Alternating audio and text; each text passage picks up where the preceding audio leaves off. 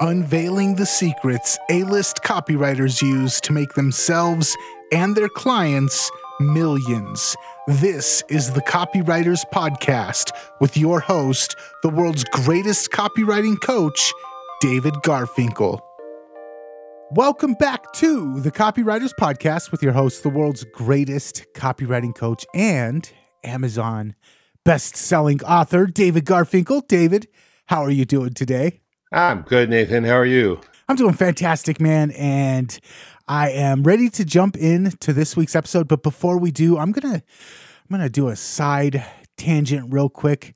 You and one of the previous guests of the show, did a recent event to promote your book, and I wanted to hear all about it before we jump into today's topic. Sure. Harlan Kilstein hosted a live Zoom call for his list. Let me bring a few people in too. And we went really, really deep on persuasion stories, part one. And part two was we did a live copy critique from copy neither of us had seen. And I put the whole thing up on the YouTube channel where you find Copywriters Podcast. So the channel is just my name. I tried to call it Copywriters Podcast, but not good with that stuff. So, but anyway, it's I think it's called Special Report Persuasion Stories in Depth, and it's about an hour long, and it's longer than any, more in depth, rather, more specific, especially for copywriters than anything I've done elsewhere. And what kind of caught me off guard about that was the idea of doing a live copy critique. First time seeing the copy. How did that even happen? Well, we had people on the call submit their copy as they came on. I mean, none of this was sign up, prepare. It was just all in the moment. And another former guest of this podcast, Jim Van Wyck, was expert moderator. He picked the best one. And we looked at the copy. It was about kayaking and a special maneuver you could do to stop falling over and kayak faster, stop capsizing. And I just asked questions. And the guy buried his lead, and he got way too technical and way too advanced. And it wasn't because he was stupid. He wasn't. He was smart. But it was because of the curse of knowledge. I mean, 50% of the copy critiques, people know so much about, I do. People know so much about their products or their services or their software that they start too advanced and they don't explain it so a person can understand it and want to buy it. So we just asked questions. And I mean, once we got to the answer, it took a while, but once we got to the answer, the solutions were pretty straightforward. To me, I mean, they were a revelation to him. But to me, I was able to say, well, here are the two things they want. Here are the two things that your method gives them, and tell them, and show them, have pictures of it, and so that's how it works. Even as fairly skilled copywriters, especially when writing for our own services or products, we get kind of stuck in the frame and we're not able to see the whole picture. So having a good copywriter as a friend that you can kind of swap pieces with, or having a mentor like you do at Garfinkel Coaching for people, so invaluable. So I was curious as to how that went as a live experience. All right, let's go ahead and jump into this week's episode and talk about one of the things that I think gets lost on a lot of copy, and you kind of hinted at it actually in your discussion of what was going on with this particular person's copy, but the plain and simple fact that you have to be interesting. Otherwise, people are just not going to read your copy. Yeah, it's true. And, it's a common mistake copywriters make, but it's one you just can't afford to make because it can be fatal. And that mistake is writing copy that's boring. Sometimes copywriters make the mistake of trying to put something funny in the copy. But when that funny thing draws attention away from what you're trying to sell, it doesn't work. You definitely want to keep the focus and the tension going when you focus on the problem you're trying to solve. And there are ways to do that that are still interesting, that don't detract from the sales appeal, the offer itself. And we're going to talk about a lot of them today. And we're also going to talk about this. Copy is powerful. You're responsible for how you use what you hear in this podcast. I feel like a guy at the horse races, right? Most of the time. Common sense is all you need. But if you make extreme claims and if you're writing copy for offers in highly regulated industries like health, finance, or business opportunity, you may want to get a legal review after you write and before you start using your copy. My larger clients do this all the time. So before we dive into a whole bunch of things you and I brainstormed that I just think are great, easy ways to make your copy, keep your copy interesting, make it more interesting, I want to review a few basics, real short. David Ogilvy said it. You can't bore people into buying. David Deutsch, also a friend of this podcast, on Twitter X said, the one thing a copywriter should fear when writing is being boring. And one thing to keep in mind, we have to write our copy. That's how we make a living. That's how we sell our stuff. That's how we express our skills, our gift. But people don't have to read it. It's our job to entice them to read it. And keeping it interesting all the way through is how you do that. So today we're going to talk about 3 powerful techniques to keep your copy interesting, and we'll go in depth on each one. We'll also talk about a couple of whiffs, a couple of misses, a couple of things people do that don't work so well, that actually cut into the effectiveness of your copy. But before we go there, let's start with some things. Let's start with the first one. And the first one has to do with one word, the word you. If you can translate or transform what you're writing from what it is to something including the word you in a way that's natural and conversational, people will be more interested because people are mostly interested in themselves before anything else, with the exception perhaps of family, especially parents interested in their kids and kids interested in their parents. But other than that, people are generally more interested in themselves than anything else. So one way to do this is just change a headline to include the word you. So instead of this headline, how to build washboard abs, right? You can just put you in there. How to build washboard abs you'll be proud of. All of a sudden, it's a lot more personally interesting. You can do the same thing in your lead. So if you have a one-click video production app, finally, a high-quality one-click video production app that's easy to use. That's not bad, but this is better. Finally, you get a high-quality one-click video production app that's easy for you to use. Do you have any thoughts about that? Do you try and work the word you in right up at top? Yeah, one of the first rules that you learn as a copywriter is don't let your we show. Instead of saying we do this and we like this and we believe in this, let your you show. You deserve this. We know that you are looking for this. Your life will be improved by this. I think there was a story of a business owner arguing with his copywriter about, this is a 17-page sales letter. I would never read a 17-page sales letter. And he says, of course you would. And he goes, well, what do you mean? And he goes, well, let me tell you about you. And if I wrote 17 pages about you, you'd probably read it. So yeah, there's a lot of power in that 3-letter word you. Yeah. And here's another way when you're describing your product or in your offer. So instead of, this is the no-brainer spreadsheet app that makes it easy to use a spreadsheet, even for people who aren't good with numbers. It's more interesting when you say, you'll find the no-brainer spreadsheet app will make a spreadsheet easy for you, even if you're not good with numbers.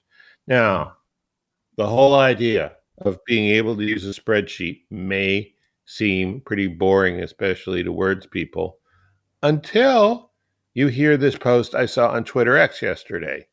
This is this post. I believe it's true, but who knows? I protested my Austin property tax valuation appraisal back in May. Since then, they've sent me 2 settlement requests. Offer 1, $20,000 less. No. Offer 2, $42,000 less. Me, no thanks. Them, fine, we'll see you at a hearing in a month. I show up to a virtual hearing today with a spreadsheet, and they were not ready. After hearing $271,000 lower appraisal value. Now spreadsheet sounds interesting, doesn't it? I mean, I've never had property taxes lowered by 271,000, but I can imagine how happy I would be if I had. All right. Another way to do this is to turn an impersonal statement into a question, including you. So imagine there's a product that protects people who are ticklish. I mean, that must be terrible if you're ticklish. People always come up and tickle you, you know? So instead of people who are ticklish would do anything not to be, you could say, have you ever said to yourself, I wish I could stop being ticklish? And imagine there's a smart lawnmower that doesn't miss anything, you know? I mean, I know they're smart. There's apparently a smart kitchen appliance that makes sandwiches. I mean, I don't even know where things are going these days. Okay. But anyway, let's get back to the smart lawnmower. So instead of saying, it's almost like this lawnmower can see around corners and has eyes in the back of its head, you could try something like this. Has anyone ever said to you, looks like you missed a spot? Well, when you were mowing your lawn, maybe more than one spot. Okay. Kind of gets them where they live, doesn't it? Yeah, especially if you're somebody who cares about your lawn, that's going to hit hard. Yeah. It's never been one of my most top priorities, but whatever. I know for a lot of people it is. All right. You have the beach as your lawn, so. That's true. And it is, you know, as they say, San Francisco air conditioned by God. So we don't have to do a lot. We have to do a lot, but not with that. Okay. So that's one thing, the word you. The second one is stories. And of course, the Persuasion Story Code is a great thing to learn from. But there are other things with stories that we can talk about right now. You've got one, Nathan, you want to talk about with dialogue, right? Yeah. So this is a really simple trick that I don't even know where I picked it up, but just including dialogue in your sales copy. So instead of saying, and then she went to the car and turned the key and the engine sputtered and then she was going to be late to work and it's a advertisement for an oil change service or something, having a dialogue. On her way to the car, she told her husband, honey, I'll be there in 10 minutes. Don't worry about it. And he said, all right, I'll see you then. Just having those quotations, having that dialogue, having the people in your copy actually speak for some reason. And I don't have any clue as to why this works, but it always draws people back in. And I've used things like, what is it? A hot egg or egg jar or something like that. Different tracking apps on websites to see where mouse over and eye attention goes. And having quotes, having dialogue in your sales pages always pulls people back into your copy. Yeah. So back to basic principles, people are most interested in themselves, sometimes with the possible exception of family. But after themselves, they're more interested in other people than car ignitions or being on time for work. They're interested in other people. And the way you can convey other people is through actions and through words. And the words work a lot better. They're a lot easier to take in. So that might be the reason. So a lot of people say, don't confuse what they do in drama, TV, and movies with copy. They're two different media. And they are. I mean, they're trying to entertain you on those things, and we're trying to sell something or persuade someone of something with our copy. But we do share one problem in common, and that is how to keep people's attention, you know, between the major plot points or the offer, the major parts of your copy. And so we can borrow techniques used to keep the drama and comedy on TV interesting minute by minute, and we can adapt it to our copy. You just mentioned the best one, I think, which is dialogue. Another thing you can use is conflict. And conflict doesn't have to be an arm wrestling match. It can be a mosquito bite. It doesn't have to be a big obstacle.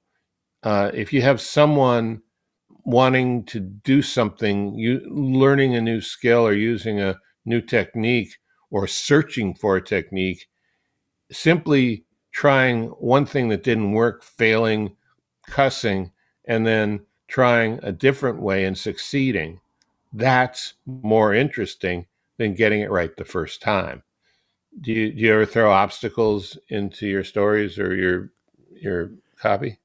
Oh, it's a requirement. And I think of those short videos where somebody's trying to land a kickflip and they fail and they fall and they fail and they fall and they fail and they fall. And then the fifth time is when they stick it. And it's so much more gratifying than if you just saw that fifth time.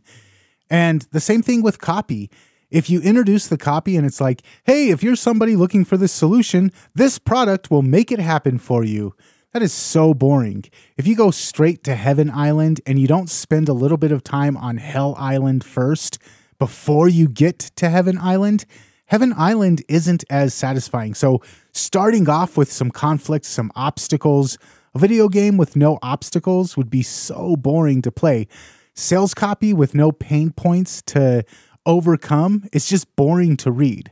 Yeah, really good point. So a few other techniques from the entertainment world, you can use a little surprise. Take your story or your argument in a direction people wouldn't expect.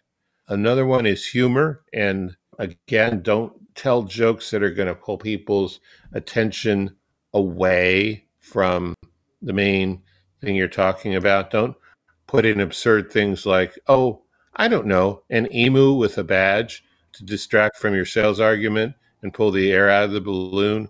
But you can make a funny comment.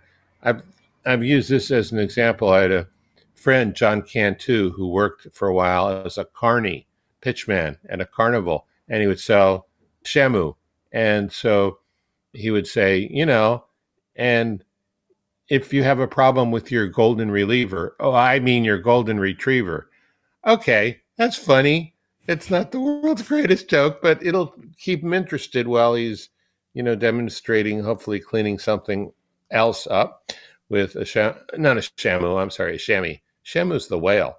And then the last thing are ahas or insights. If you can say something unexpected and profound, doesn't have to be, the most profound thing coming on down from heavens, but just an insight someone might not have had before about how things are, or how something works, or how to do something.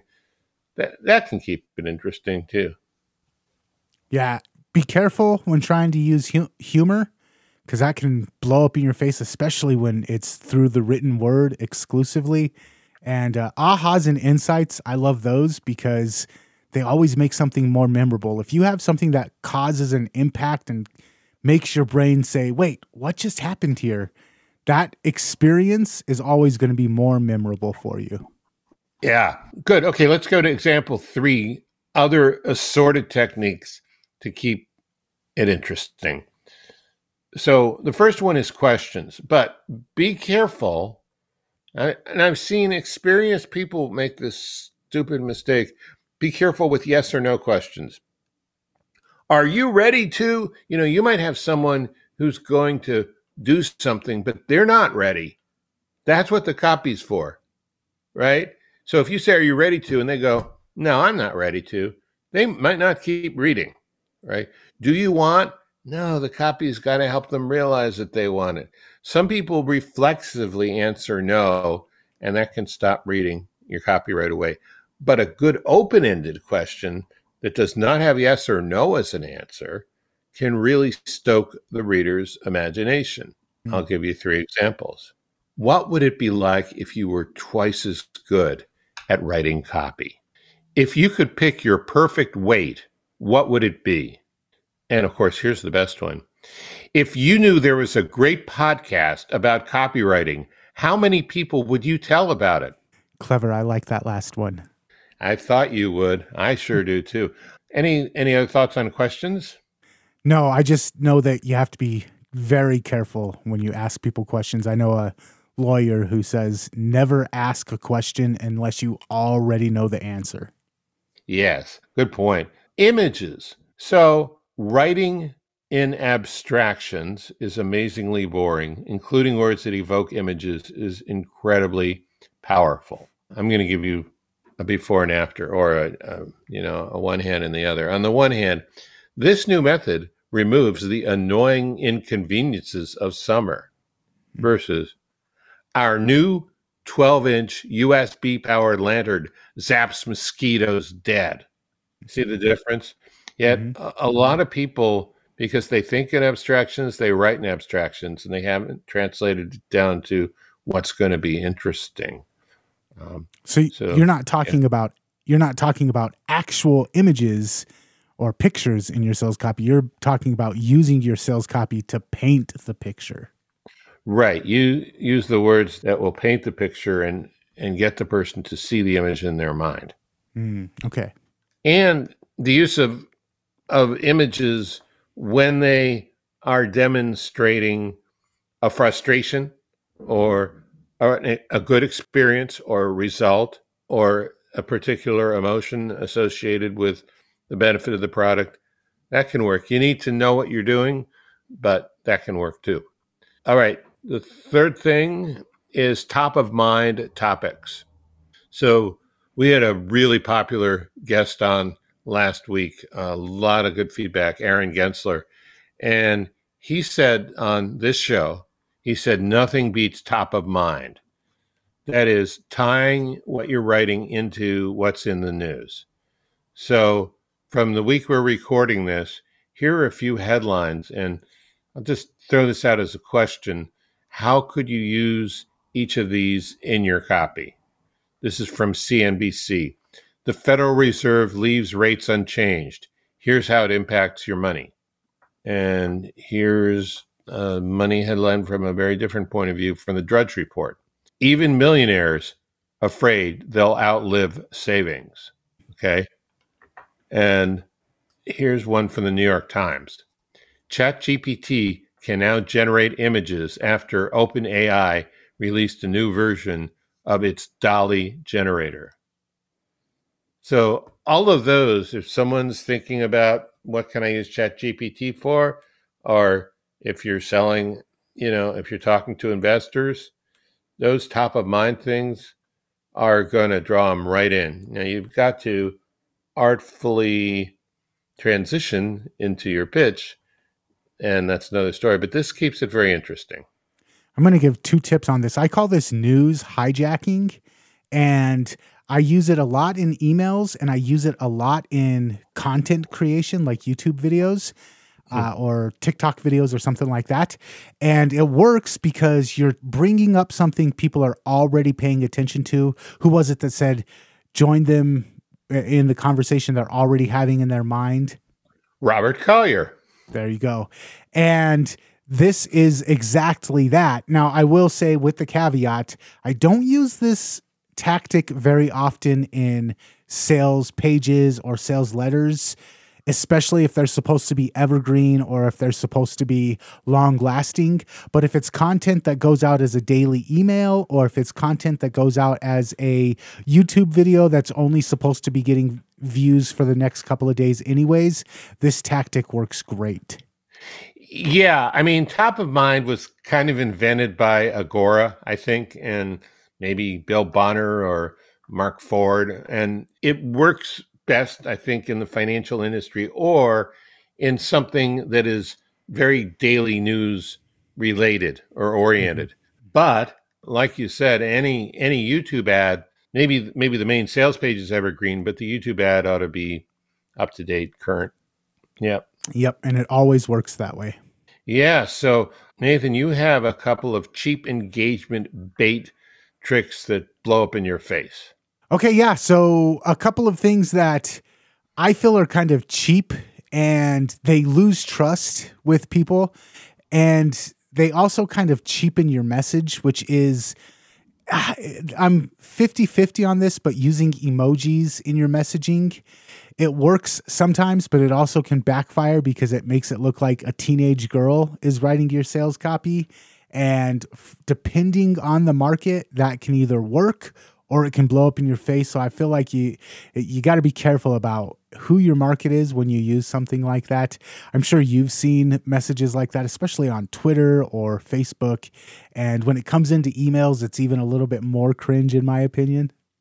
When I see it in people's Twitter profiles, I think, my God, are they just a boiling cauldron of emotions? You know, not necessarily anger, but just all of this stuff coming out. Yeah. And then the other one is you introduced me to a guy, Brian, and he does the Baconator. It's kind of his brand is the Baconator copywriting stuff. And an episode you were talking with him and you guys were talking about a differentiator. We often talk about what makes you better or different than all of the other options out there in your market. And he brought up the fact that you can't just be different. You've got to be desirably different. Your differentiator needs to be desirable to your market. So maybe internet marketer with face tattoos doesn't work because it's not very desirable difference. Yeah. On the other hand, you've had people tell you that, well, if you've got the balls to do that, you must be pretty good. If you're willing to have face tattoos and go out on the internet, I appreciate that level of courage. Yeah, most of my clients actually, they say almost exactly that. Hey, if you can do your work and be well paid and pull off the face tattoos, you must be really good at what you do. It was Brian Basilico, by the way. That was who told us about that, or who we discussed that with. Yeah, here's a good contrast I just thought of. John Carlton is famous, among many other things, for his one-legged golfer letter. And being one-legged and being able to drive a golf ball, 300 yards without having all of the dynamic advantages of two legs and being able to swing your hips and whatever you do when you're playing golf, that's differentiated. But a lot of people would try and knock that letter off without understanding the point.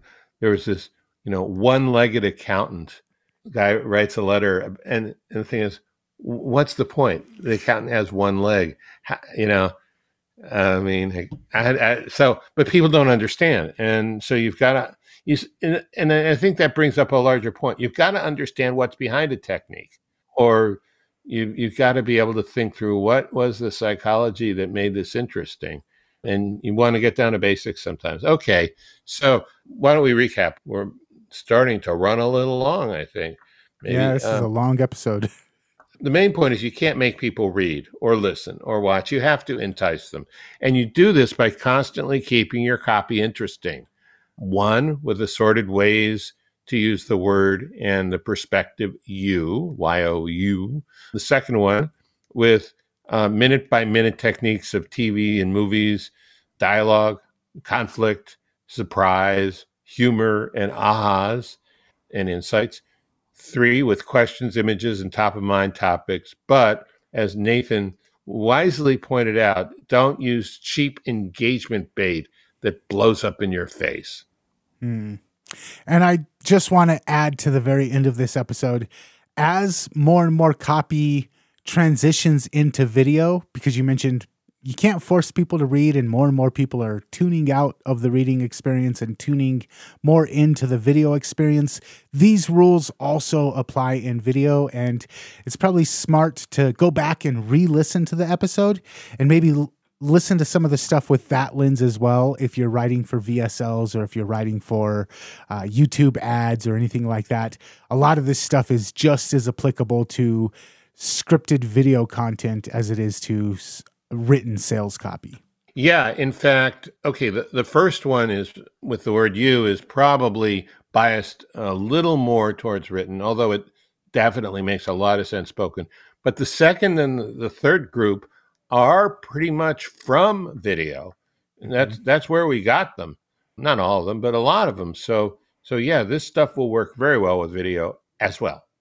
All right. So if you're a direct response written copywriter, or if you're a copywriter that works in video sales letters, video advertising, and you enjoyed this episode and you want more of it, head on over to copywriterspodcast.com. While you're there, make sure that you subscribe to the podcast on your favorite video or podcast app. And until next time, we will catch you later. Catch you later.